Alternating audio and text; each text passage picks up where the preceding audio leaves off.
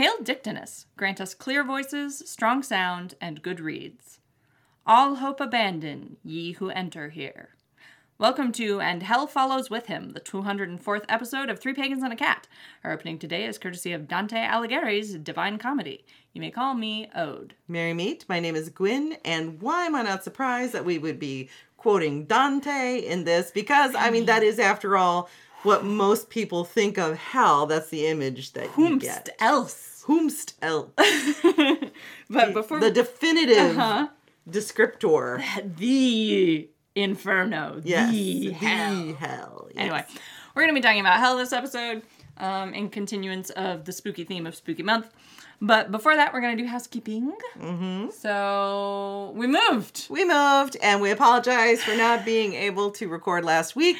And we apologize for not realizing we wouldn't be able to record until, we came to the day ahead of recording, and we were just like, ugh. We were fools. Why did we think we could do this? Oh my God, we were so toasted. Just done last Sunday, because we had been slowly moving every night for 2 weeks. Yeah.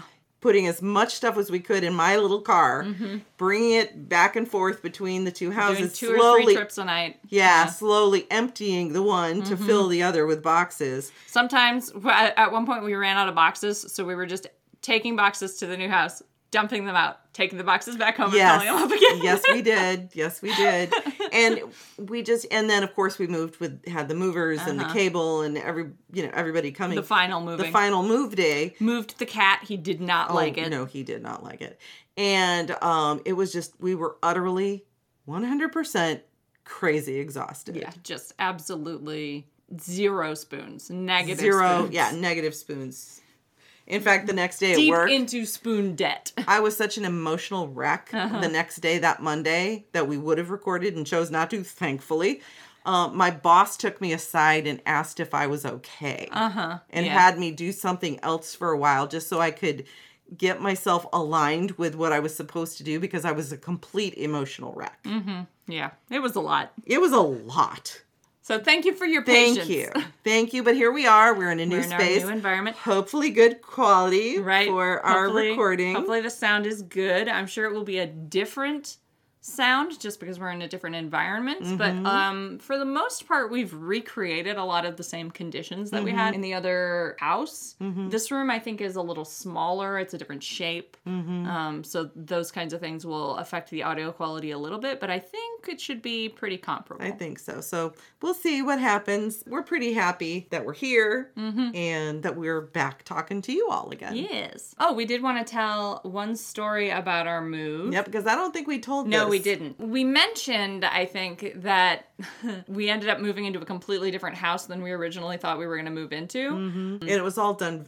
Everything was done very, very last minute. So we had this original house we were going to move into, and we were told it would be done by the end of September, and we could put in our 30 days at our current residence. So we did that. And then we were told, well, no, it's not going to be done until the first week of October. And we were like, all right, well, that still gives us, we're still within our 30 days. And then we were told, no, it's not going to be done until the middle or end of October, which was past our 30 days notice that we had already given. And so we were like, okay, well, what do we do now if this house isn't done in time for us to move into it? How do we get all our shit there? And then we found out it could have been even later. Could have been even worse, yeah.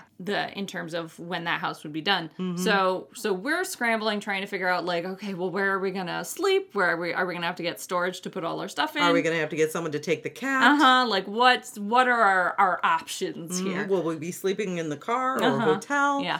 So we're panicking. And the manager at the community at the house we were going to be moving into said, okay, well, there's this other community nearby. Who happens to be a sister community. That has a house that's already finished that you could look at. It's a little more expensive, but... You could get the keys same day. Exactly. So we went to look at it, and we were like, yes, this house will work fine. It's actually a little bit of a nicer house, kind of a better layout, and so we're happier with this house, ultimately. But it was a scramble. It was an absolute, panic decision of, yeah, sure, we'll take it. Yeah. Let us sign the paperwork. And then, and that was 2 weeks ago, and I took a day off work. We did all the things we were supposed to do in one day and started moving our stuff that same day. But what we realized afterwards...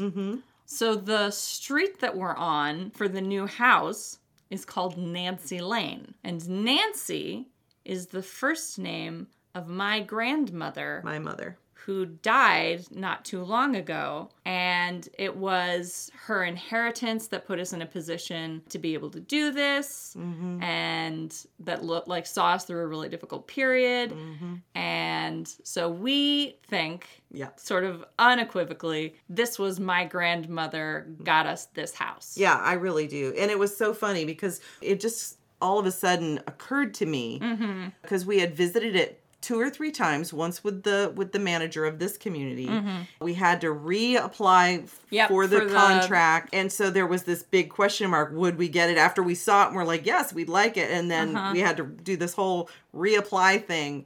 And it took a couple of hours for that to happen. And so finally, once we signed all the documents and I had the keys in my hand and I drove back to the house to open it up and just for us to, to take something inside. And it suddenly dawned on me, we were on Nancy Lane. Mm-hmm.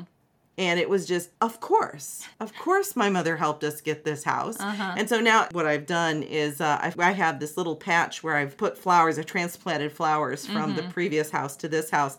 And I put that roses there that were in honor of my mother and a little stone. She used to have this extravagant garden in the front and the back of her house where I spent a lot of my adolescence. I used to go there for the summers. Then we lived with her for a while. And so I spent a lot of my time in that house. And she had this beautiful garden that was just like her pride and joy, her absolute treasure. And she loved roses. And so we have a little miniature rose bush and a little stone that I had put in another, back at the other house as a little garden to honor her. A little memorial thing. This is now in the front because we live on Nancy Lane. I firmly believe that she guided us here and helped us get this house because we really were quite unsure what was going to happen. And this all came together very suddenly. She absolutely did. And I love it. Rochelle is saying timing lines up too with the thinning of the veil between Mabon and Samhain tends to be easier for ancestors to influence the side. And I absolutely agree with that. And it was such a beautiful revelation. I was practically sitting in my car just crying.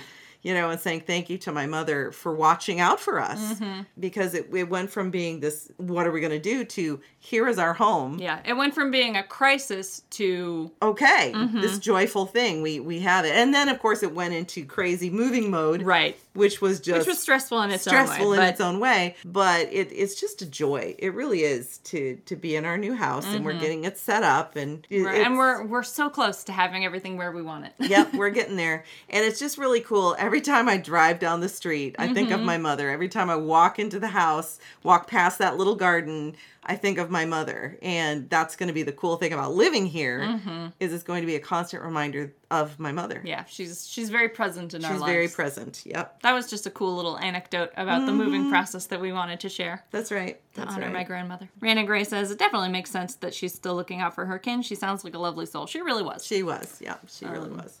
Beautiful woman. I would say that she's the best Christian I've ever known. She really embodied the values of Christianity. She did. And actually, to segue into this a little bit, so she was the best Christian I've ever known in my life. Prayer warrior in her church, rock steady faith in her system of belief, but very open and accepting, and she always tried her best to understand where people were coming from. She didn't always succeed, but she always tried. She tried. And she, towards the end of her life, had this fear that she had not done enough and she was going to go to hell. Yeah. I remember she and I had this big discussion about it. And I was like, Mom, you've more than proven your love for both your God and for other people. I don't think you have anything to worry about. Right. And by the tenets of her own faith, I don't think she did. No, she didn't. But I think it's telling that even a woman as godly and loving, devoted, and just genuinely good as my grandmother was, could have that fear still so just ingrained in her soul of punishment. And so that's one of the things we're going to be talking about today is how did Christianity get to this point? What is Christian concept of hell and sort of its origins and how it developed to this state it's in currently. But also the concept of the underworld and of punishments. And of punishments and because it's not strictly a Christian concept. No, although the Christian concept of hell is distinctive. Yes, it is. But we should probably start with we're house kept and house swept. Now we can get into the episode. Now we can get into the episode. Gotta do it right. We're gonna start with some ancient underworlds, I think, before we get into the stuff that led sort of directly into the development of hell, because there are a lot of underworlds across the world. Just the definition of hell, I think would be helpful, is that it is a location in the afterlife where evil souls are subject to suffering or eternal punishment.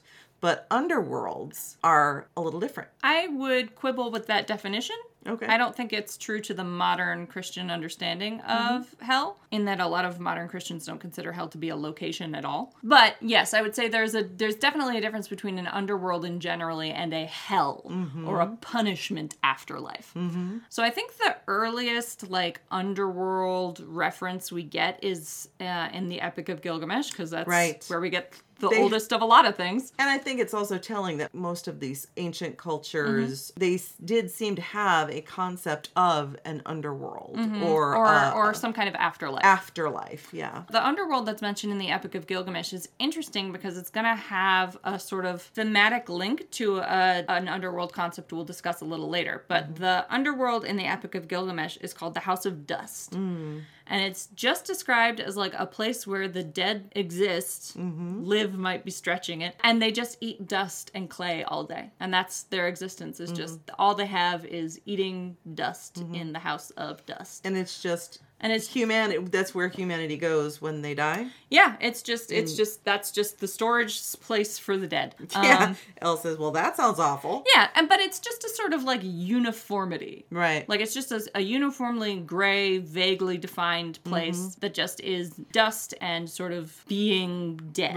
Right. Which is not unlike Sheol, which was the ancient Hebrew. That's the one we're going to talk about in more detail later. Yeah, it has a lot of similarities to the House of Dust. To the House of Dust, as well as the Greek underworld in some instances, which is why later translations it was called Hades. We'll get into all of that for sure. Because the modern concept of hell is actually sort of a conglomeration of a lot of those concepts. Right. So the House of Dust was not super elaborated upon. It was just sort of touched on as this location where the dead were. There are also underworlds across cultures, but some of the big ones. There's Mictlan in Aztec mythology. I think Mictlan is really interesting because I don't know that there actually was a cross-cultural connection, but there is an interesting sort of similarity between Mictlan and later conceptions of hell as a place with layers.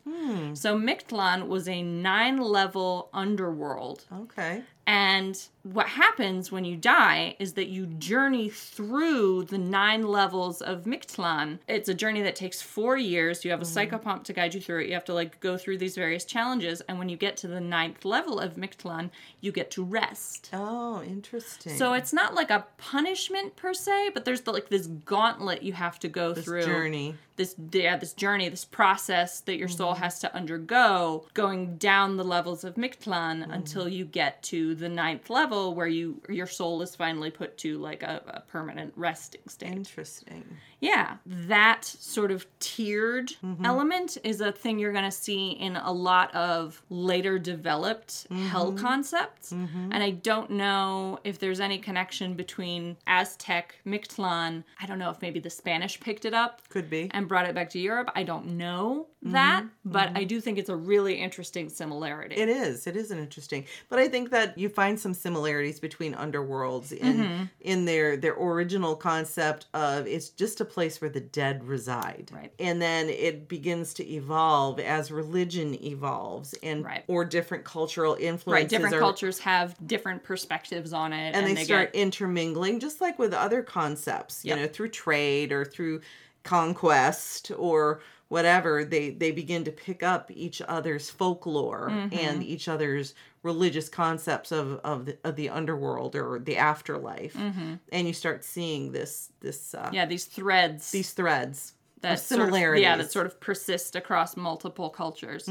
Elle says the human universal is looking at that guy and deciding, no, we need a worse hell for that one. So there's also the Egyptian Duat. So Duat is just, it's not even really the underworld, it's the afterlife. Right. And so Duat, there is, again, a process of like going through various challenges to prove your worthiness. And if you fail at those challenges, in particular, if your heart is weighed, and it weighs more than a feather, your soul is consumed by Ammit. Yeah. So hell doesn't exist in Egyptian mythology. Just if you don't measure up, your soul is eradicated. Yeah. There is no punishment greater than just stopping existence. Right. And I do know that there are various deities in charge of different things on that journey, if I remember correctly. And the journey through Duat, it reflects some of the mythological tasks that the gods perform and is sort of related to upholding cosmological order, which a lot of Egyptian ritual practice was related to sort of making sure the universe continued to spin correctly. Yeah. And that's also where a lot of, I believe, the basic beliefs that you took various things with you into your, like they would bury them with various things. Grave goods and things like that to take on your journey so that you would have things to help you along the way. The other sort of major afterlife I looked at was the Chinese afterlife it's called a lot of things, but one of the terms for it is Diyu. It's a many, many, many dimensioned hell. Not exactly layered because it's described as having like 2 primary like levels and then thousands of little like branches that sort of spread off from it where they have like little miscellaneous specific hells. And the purpose of Diyu is that when you die, your soul goes through whichever levels are appropriate for you, whichever like stages of Diyu are appropriate, to be punished for any sins you committed in life as a process to prepare your soul for reincarnation. So like it's a purification process. Right. So every person's time in Diyu is like of different duration and of different qualities because it's like hand-tailored to fix you for the next run. So it's often described as hells and like it's described as being full of various torments and punishments, but those torments and punishments are supposed to improve your soul, like to improve the quality of it. Elle says, so the Good Place stole their idea. Kind of. So those are like big ones that aren't directly necessarily related to like the modern concept of hell. Where we get into stuff that's directly related to hell is when we get to Sheol and Hades.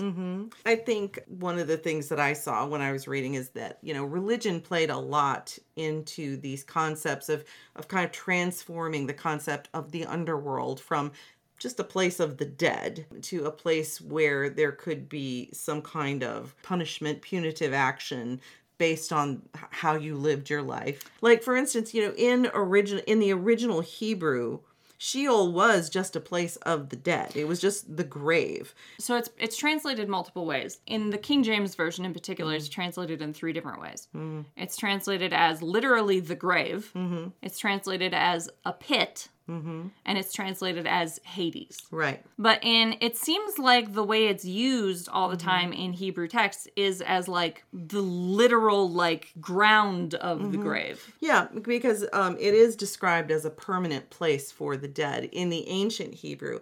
I was reading that it's the Second Temple era, the Second Temple period from about 500 BCE to 70 CE, where there were different ideas started coming in, and depending on the text you were reading, sometimes Sheol was a place for for everyone, the righteous and the wicked, but they were separated into different sections.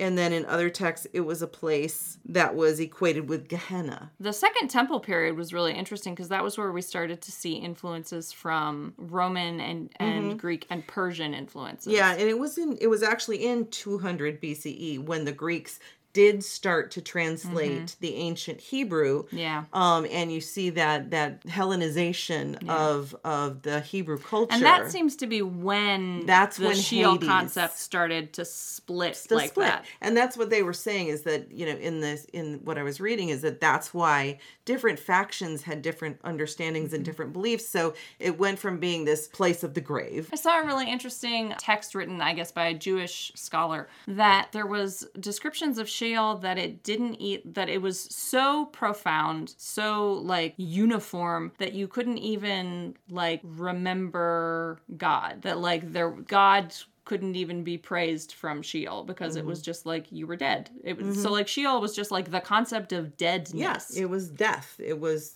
the place of the grave. It was just this is what I'm saying. Yeah, it seems to have not even necessarily been a place or like conceptualized as a place that the dead went, so much as it seems to have just been like that's what being dead is. Just that separation, if you will.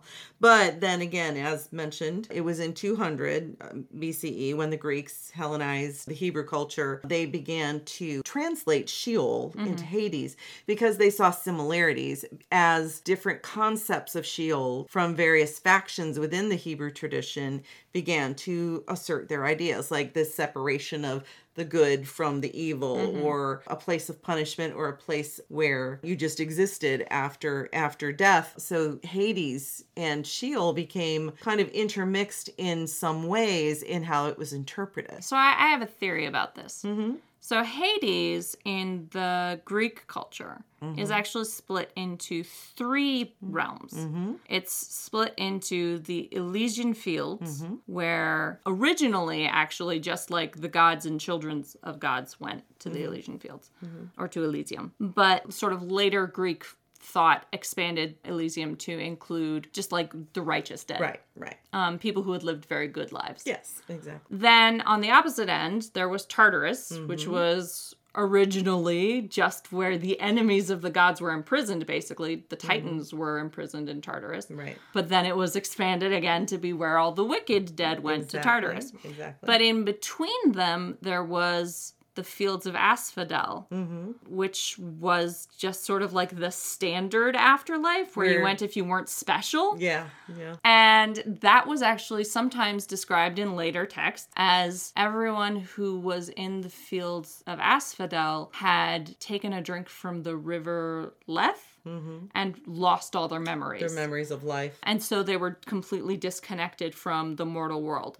And I wonder if what happened when the Greek translators and philosophers were looking at these Hebrew texts, I wonder if they looked at Sheol and said, okay, that sounds like the Fields of Asphodel. And then translated it as Hades, meaning generally where all the dead go, but predominantly thinking of Asphodel. And then Hebrew writers looking at that pulled it back and were like, okay, Hades has multiple layers. Sheol probably also has multiple layers. And like this melting pot of underworld concepts. Yeah, well, and I think the thing to remember about the Hebrew culture and the Hebrew religious traditions was you had different factions within the Hebrew tradition. They didn't all just necessarily believe the same thing. Well, and different factions and circumstances of the Jewish tribes influenced over various timelines, right? Influenced sort of what the prevalent philosophies were. So like the Second Temple period was a really apocalyptic period where Jewish mysticism was heavily concerned with afterlife conditions because there was a lot of focus on the Messianic period. But you also still had a faction who didn't believe in a lot of this stuff. So it's a really interesting, I think because of Christianity, we tend to lump Jewish religion sort of all into one thing. And it really very complex. Yeah. And it had different factions and different belief systems, which is why you have some of which still persist today. Exactly, which is why you had different beliefs when it came to the underworld and the afterlife that later, in the New Testament period, because of different influences, Hades and Sheol and Gehenna and all of these things started to become associated with the personification of evil. Join our Tiger Crystal at Apothecary Teas. This shop produces fragrant, aesthetically beautiful teas that delight all the senses, with handcrafted tea blends from white to red to green. This week, I suggest Persephone's Descent, a perfect tea for spooky season and communion with the underworld, with a blend of hibiscus, ginger, rosemary, and pomegranate arils in a black tea blend. Find them at apothecaryteastore.com or on Facebook at Apothecary Teas, LLC. Hey everyone, we wanted to actually talk to you about our friend Vicki Vaughn. She is a high priestess, she is an herbalist, and she is one of the co-founders of the Mid-Michigan Pagan Alliance, that group that I joined this past summer on a really wonderful retreat. And unfortunately, Vicki has fallen ill. She's had a medical event. We don't know exactly what happened. Nope. All we know, all that's been publicly released, is that she is currently on life support. That's correct. So we wanted to ask for your prayers, your energy, candles, because Vicki is a tremendous person. She is a wonderful person within the pagan community. She does so many events and has done so much to help others. She's a huge figure in our community. She is a huge figure in the pagan community and a precious soul. In addition to asking for your help with healing and sending her the energy that she needs to recover from whatever it is that's happened, and energy support for her family, and for her friends, because there are a lot of other people in our community right now who are very concerned about Vicki and trying to support her and support her health and her recovery. That's right. But so there is a GoFundMe for Vicki Vaughn and for the medical and family expenses while she's on life support right now, because obviously we live in America and all that stuff is very, very expensive. That's right. So they have a goal of $15,000, which I know sounds like a lot, but it's going to be a drop in the bucket for medical expenses. That's right.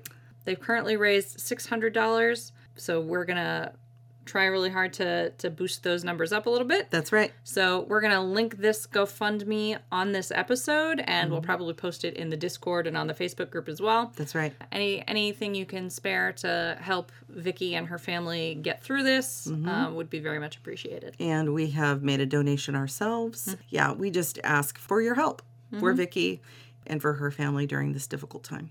All right. Thank you all. Thank you.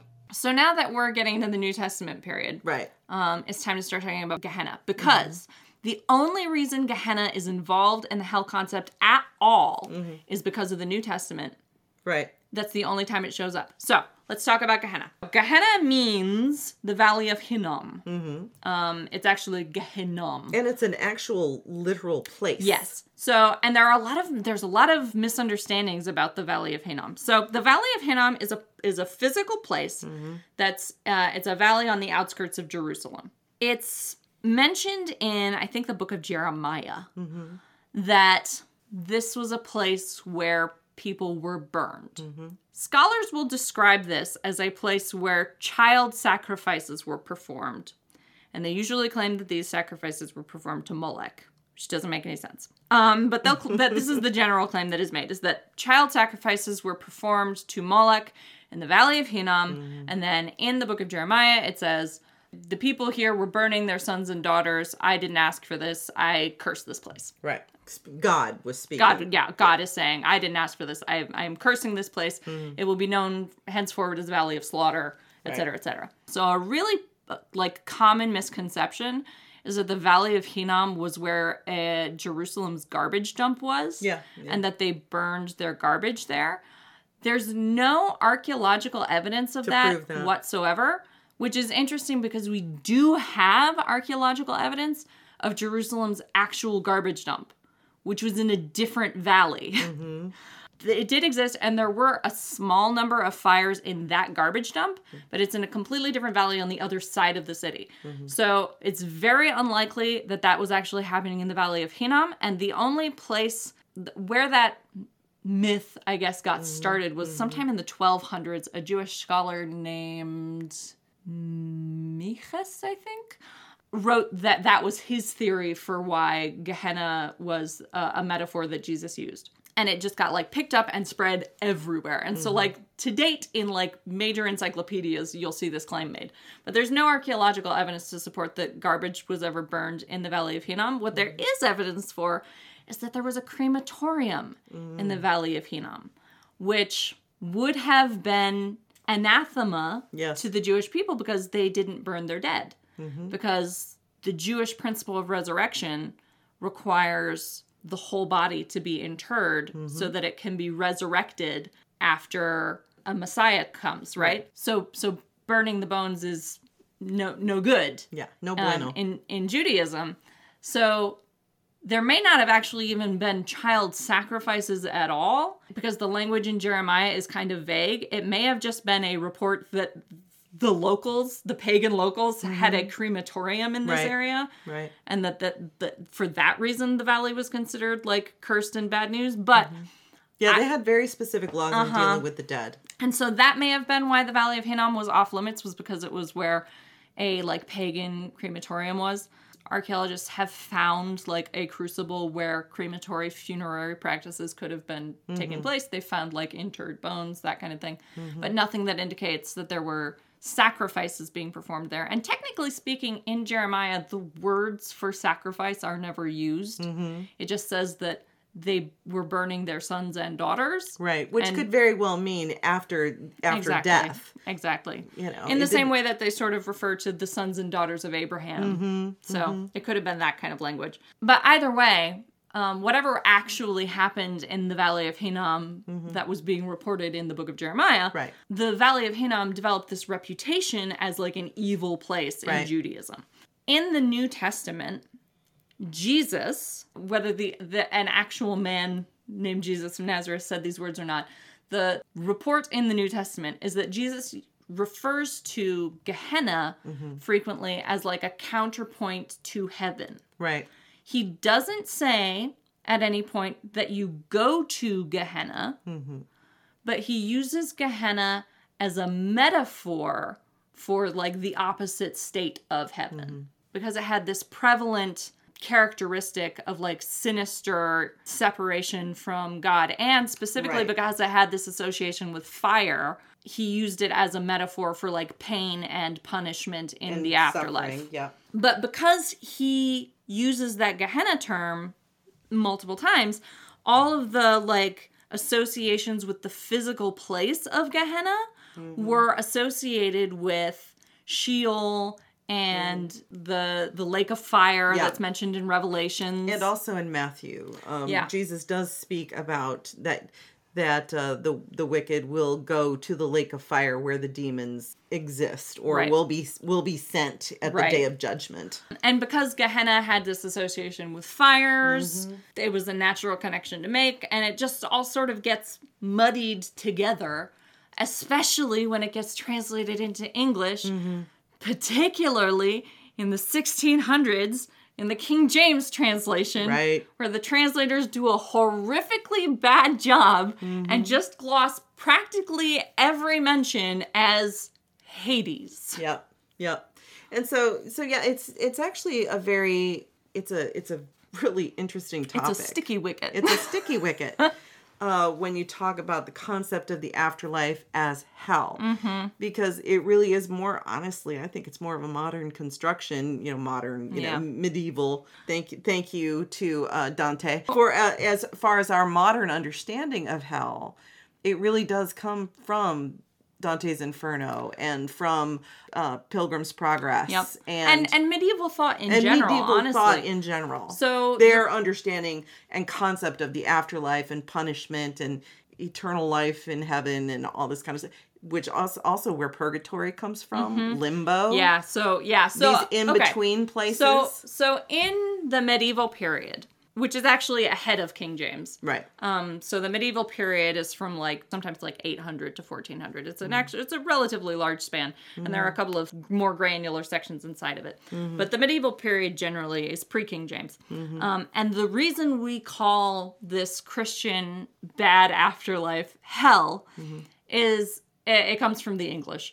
It's because Anglo-Saxon language borrowed a lot from Germanic languages and Scandinavian languages, and in particular Anglo-Saxon, had a lot of loan words from Norse mythology, and the Norse sort of primary underworld was hell. And so like when Snorri was writing his interpretations of Norse mythology, which are the only ones we really have anymore, at that point, Scandinavia was already largely Christianized. Right. He himself was a monk and lawyer.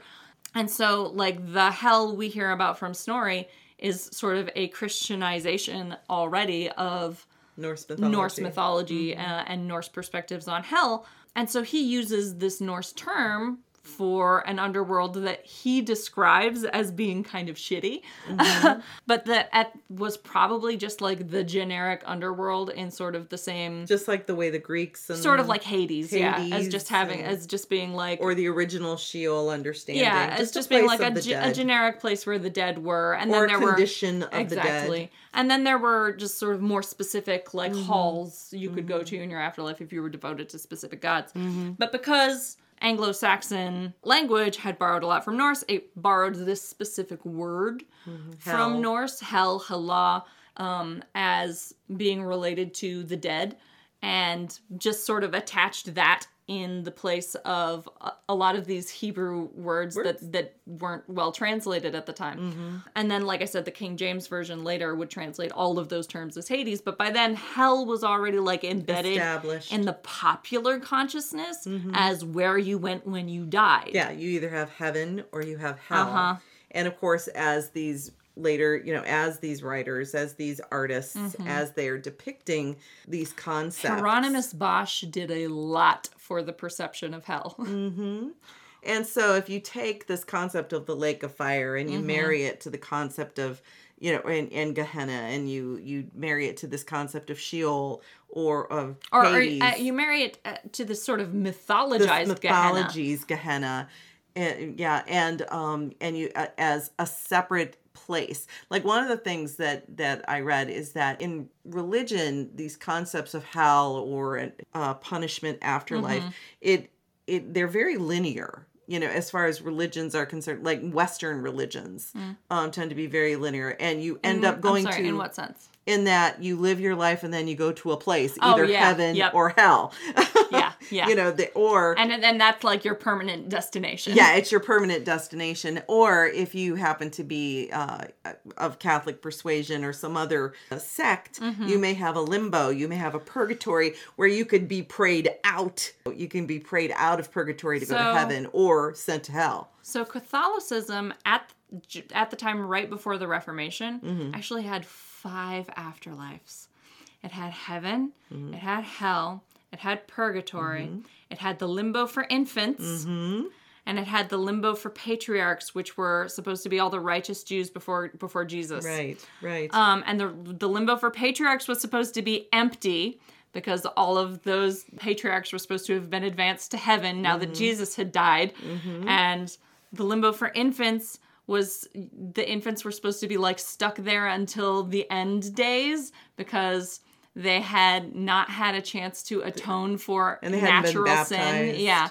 And then purgatory was where you could go up or down depending on like how you did in purgatory. In medieval times, that was the whole point of the Reformation. Well, it was one of the points of the Reformation. One of the points of the Reformation is that the church at that time was charging people money, indulgences to pray their loved ones out of purgatory into heaven.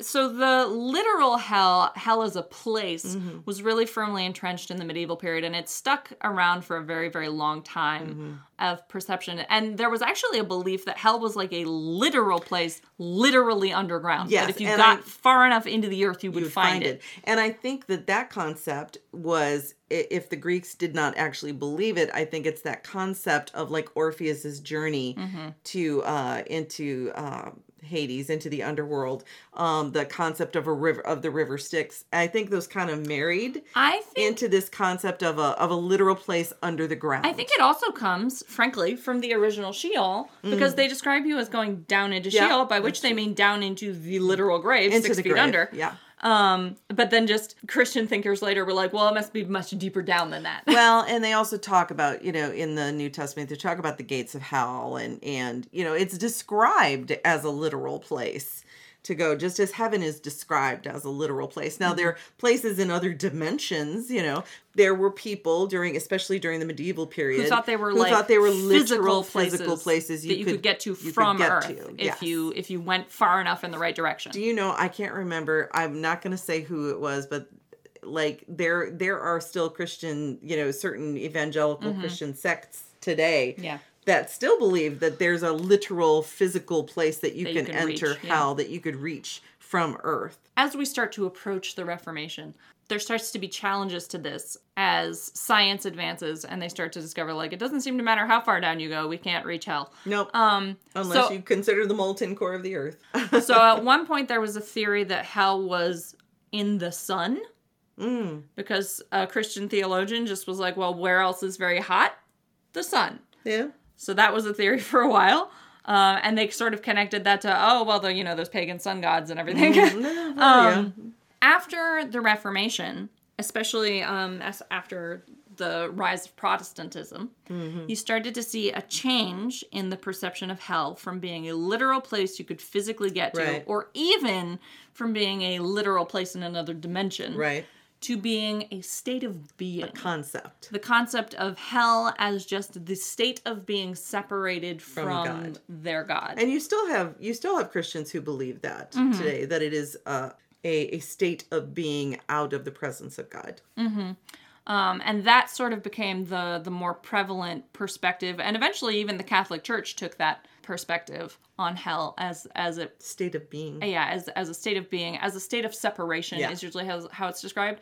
Whereas where hell is sort of like the ultimate excommunication. And that's actually interesting because it sort of in a weird way ties back into a Jewish concept of teshuvah, where my understanding is that you always have the potential for like correctly aligning your will with the will of God, and to not pass through the gate of teshuvah to be properly redeemed is to willfully separate yourself from God and from the state of grace and being in alignment with God's will for everything. Right. And so like in a sense, the sort of new Christian concept of hell as a state of being more closely aligns with the original Jewish concept of like alignment with God. So that's sort of an interesting sort of reversal to me. Something I really noticed while I was studying this is that not just the Second Temple period was like an apocalyptic period of Jewish religious philosophy, but Christianity as a whole is an apocalyptic religion. Oh, absolutely. Like, by definition, the whole sum of it is inherently apocalyptic, and I think that's why it's so obsessed with the afterlife. Yeah. Because it relies on some kind of post-life reward for its followers, or it's pointless. Yeah, absolutely. And the corollary to having a post-life reward is that there must be a post-life punishment for everyone who doesn't conform. Exactly. And and that's why you've got evangelical Christians or other Christians who are very evangelical, or in Islam, you've got they have their own version and understanding of heaven and hell, but you've got these concepts that are apocalyptic, and you have to convert everyone. Yeah. Otherwise, to that way of thinking. Otherwise, their souls will be damned. Yeah. To punishment forever, eternal punishment. And you've got, I have found, at least in my experience with a lot of evangelical Christians, you've gone away again from that concept of just separation from God to an actual physical we're starting to see it swing back to that again. Back to a physical place, not in the earth, although there are some who believe it is. There are flat earthers out there. Yeah, exactly. But you've got this concept of different realities. Heaven is in its own reality, and hell is in its own reality, and there's no in between. You either go here or you go there. For a Christian who is very much part of that mindset, if you die and you don't know Jesus, you're going to go to hell. Right. then that becomes an imperative part of their faith and their belief system. And of course, they're going to want all their friends and family to be with them. Rochelle says, all the hyper-focus on living a current life for the sake of an afterlife has always felt death culty to me. It is. Modern Christianity, in particular modern evangelical Christianity, but really all Christianity, because it's a post-messianic religion, is by nature a death cult. It is a religion that requires your death for its fulfillment. The point of the religion is to die, just to die in the right way. Yeah, ultimately, it's not even like an after a full life, but like the point of like martyrdom is such a huge thing in Christianity. That's like true. The point of Christianity is not to live well. The point of Christianity is to die correctly. For Christ. Yeah. Yeah. It's just to die in the right circumstances with the right set of beliefs. Everything you do in between is sort of irrelevant religiously because it's all focused on the afterlife. That's the ultimate point of Christianity because it is an apocalyptic religion. Now, I'm sure they wouldn't see it that way. They don't have to see it that way. Yeah. That's the facts. Yeah. And just accept that you are a part of an apocalyptic religion. I mean, Jesus is accepted as having been an apocalyptic preacher. He was going around preaching the end times. That is definitionally an apocalyptic religion. Yeah. And if you build your whole religious philosophy around an apocalyptic preacher, you have an apocalyptic religion. And the fulfillment of that upon death is you get to go to heaven by living this, a particular way. And everyone you disagree with goes to hell. Yeah, exactly. And actually, so there were some fascinating, if you dig into this, the theological debates that have gone on in Christendom about what exactly hell and heaven are going to be like, they've gone on forever. So, the whole thing about sulfur, being associated with demons and hell, that was the result of, 50 years of extended theological debate about what hell smelled like. Not kidding. That was a whole subject of theological obsession for a solid generation. But so at one point there was a whole debate about, do people in heaven see what's happening in hell? Do they know what's going on in hell? Is there a glass floor between heaven where you can see down into hell? There are scriptures. There's I think there's some of Jesus's parables.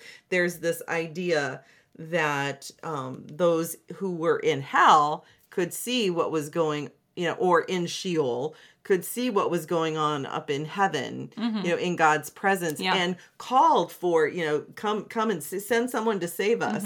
Yeah, and the conclusion that theologians came to was that yes, people in heaven could see into hell, and also they thought it was great. The theologians they're there because they belong. Exactly, there, the theologians were yes, and it's good actually. Watching the torture is good entertainment. You know what? This is also bringing me back to the original concept of Sheol as a place of the dead, and the mythology. Not even so much a place of the dead, but the place of the dead. And of course, Jesus was a Jew, and so he taught based, a lot of his beliefs were based on, his beliefs and understandings were based on the Jewish scriptures as interpreted. That he had grown up with. That he had grown up with and were interpreted in his day. Although interesting to note that Jesus was post-Second Temple period. Yes, so he was growing up in this already apocalyptic tradition. The concept that he talks about of, in one of his parables where the people in Sheol can see the people who are beside God, essentially, and are calling for help.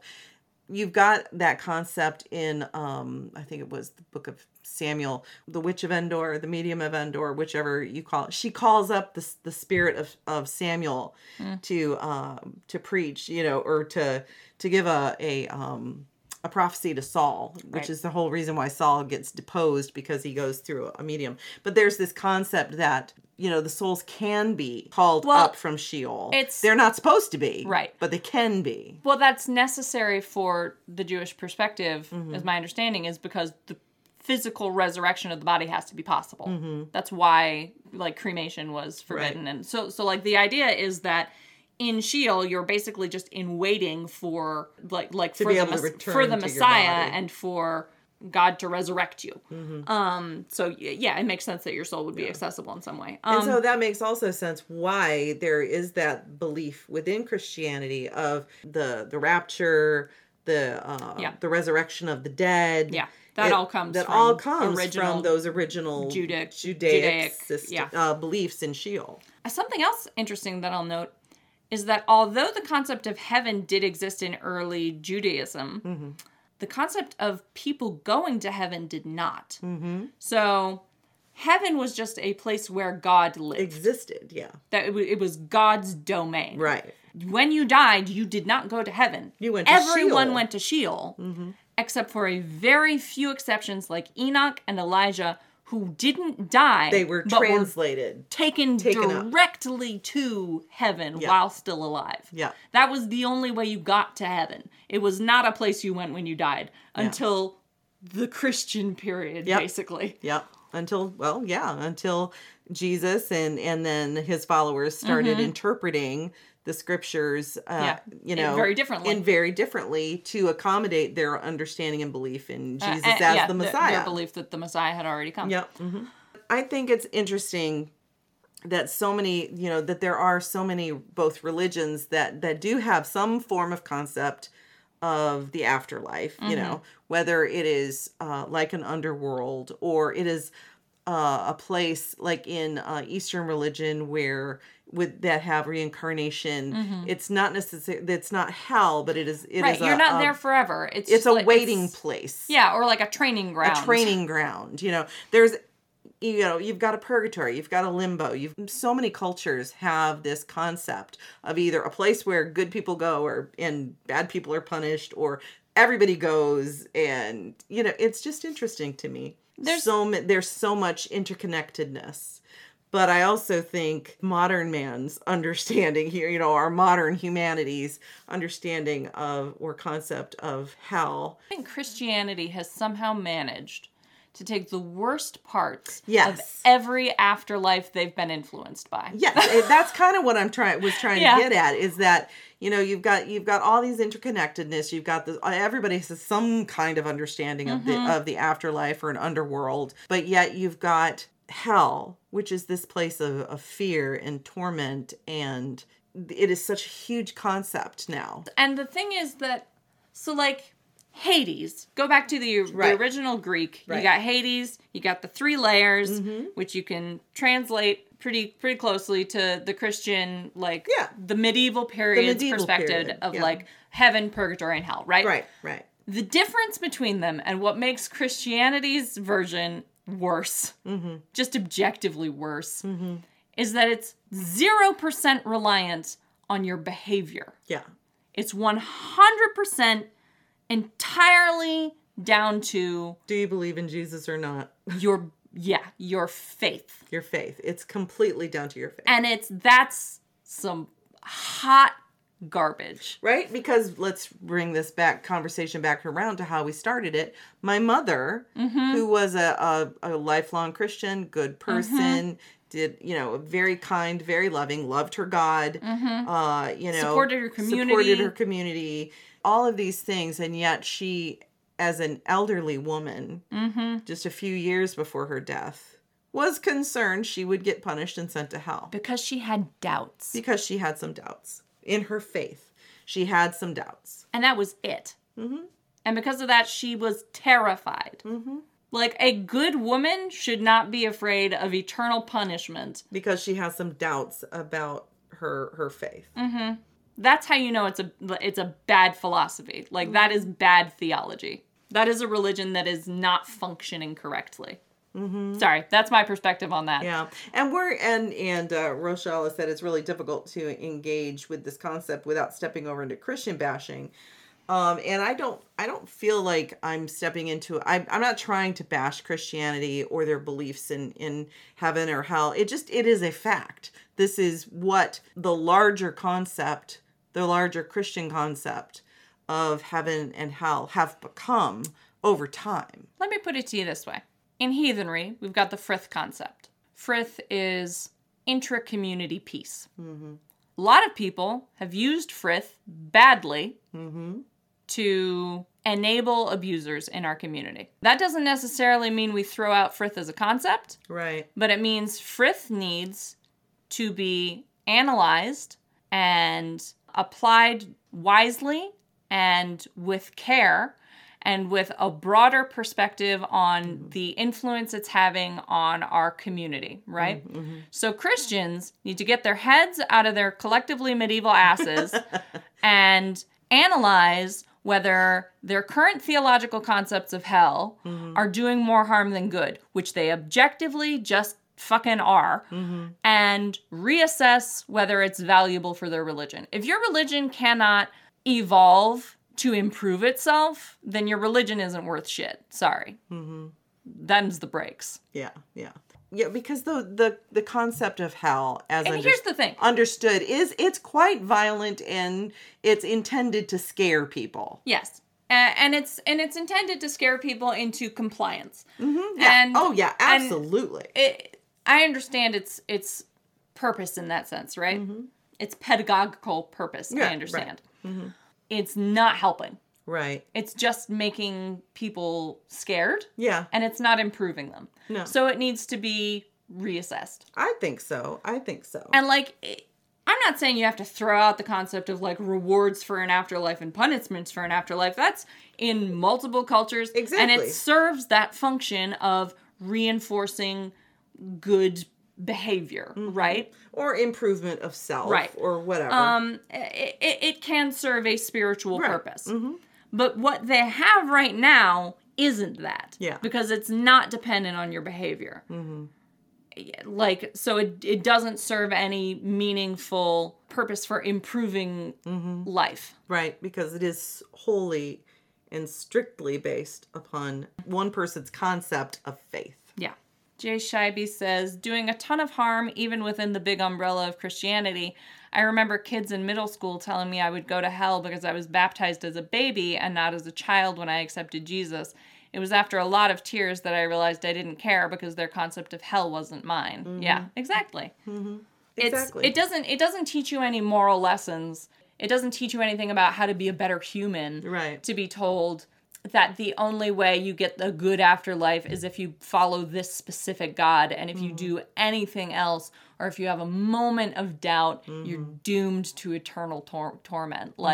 That doesn't improve anyone in any way. No. So, go back to the drawing board. Y'all had, some really good inspirations for hell. Go back to some of those. Yep. Yeah, exactly. And maybe toss out Dante's Inferno as what it was, which was just a takedown of everyone he hated. Dante's Inferno was just him saying, I hate you, gonna put you in hell. I hate you, gonna put you in hell.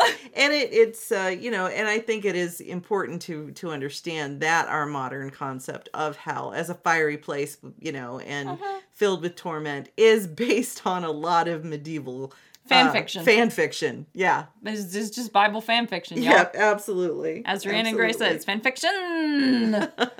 Yeah. Yep.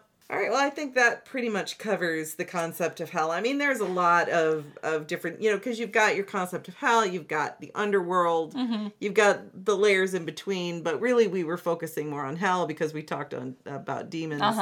Yeah.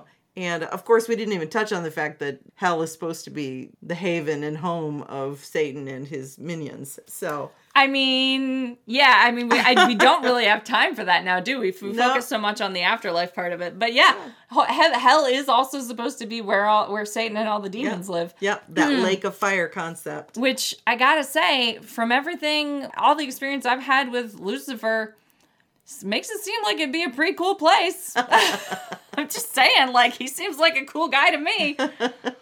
Maybe hell's not so bad. Oh my gosh. You can find us on Google. If you Google the number 3 and the letters PAAC, or the number 3 and the words pagans and a cat, Or as Finn would say, Google 3-pack on all the places. On all the places. We're on all the things. All the things. We got a Redbubble. Gwen's got a blog on Patheos Pagan.